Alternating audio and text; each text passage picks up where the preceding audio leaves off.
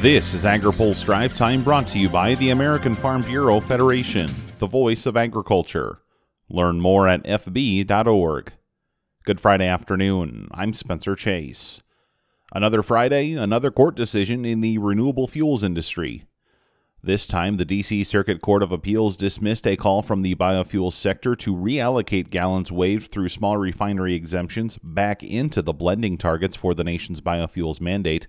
In its opinion, the court said the industry challenges were issued outside a critical 60-day window and was therefore outside the court's jurisdiction.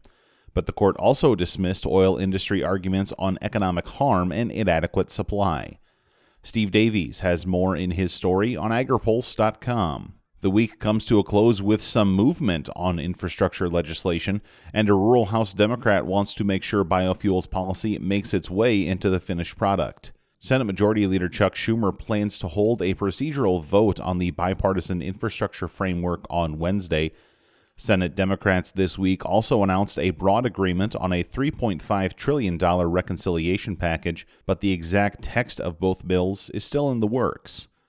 If those bills make it to the House, Iowa Democrat Cindy Axne hopes to see funding for biofuels infrastructure, as well as possible language to allow summertime E15 sales. I understand their rulings, because if they're doing their job based off of what's in front of them on the books, then okay, they're doing their job. So that means now we need to change that language because it's not up to date. And if that language was, I don't think we would have seen this ruling that way. That's the next thing to do. And when we get those pieces done, it doesn't necessarily mean we have to have something specifically in this bill. If we can get that done, that'll force the hand then of ensuring that we can distribute ethanol nationwide. Using changes to the stepped-up basis as a possible pay-for on the bill is still in play. And Axne says she wants to include some protections for farmers and ranchers if that happens. There's more from Axne in our Washington Week in Review on agripulse.com. An ag industry leader says carbon markets need a little work to better fit the needs of producers. AgriPulse's Ben Nulley has more. Carbon markets for farmers are an increasingly popular topic right now, but one agriculture investor says a few challenges must be recognized as the idea progresses. Clay Mitchell is managing director with Fall Line Capital, an ag investment firm. Mitchell says regional differences must be recognized when it comes to sustainability and best practices. Is what we're doing sufficient to be sustainable in this instance? Not is it just the best that we can do today? Is it enough? Is something that eventually you need to do when you're being compared to other areas. That there are some areas where the impact, be it on water or downstream pollution or emissions, is the entire region is downshifted from what's in another region. He says the markets today are not designed to incorporate that. And they're pretty rosy on the view of what's being sequestered.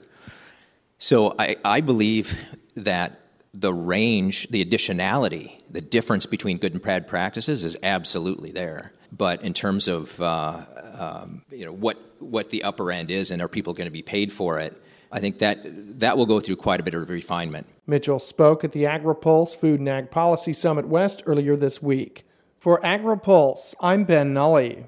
Finally today, U.S. Trade Representative Catherine Tai is in Wisconsin today to hear from dairy producers and tour an ag co-op. She was in the district of Wisconsin Democrat Ron Kind, who told AgriPulse ahead of the trip that he expected Tai to hear from producers looking to learn more about the enforcement plans for the U.S.-Mexico-Canada agreement, as well as a possible path forward to join the Trans-Pacific Partnership. But he's also looking for the administration's plan on steel and aluminum tariffs. It's hard to build an important 21st century coalition to deal with China's rise when you're declaring war on our typical Democratic allies.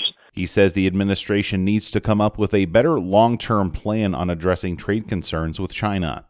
Now, here's a word from our sponsor. This episode of AgriPulse Drive Time is brought to you by the American Farm Bureau Federation. Farmers need clear rules for clean water. Don't take navigable out of the Navigable Waters Protection Rule. Learn more at fb.org. That's all for today's Drive Time. For more agriculture, trade, environment, and regulatory news, visit agripulse.com. Reporting in Washington, I'm Spencer Chase.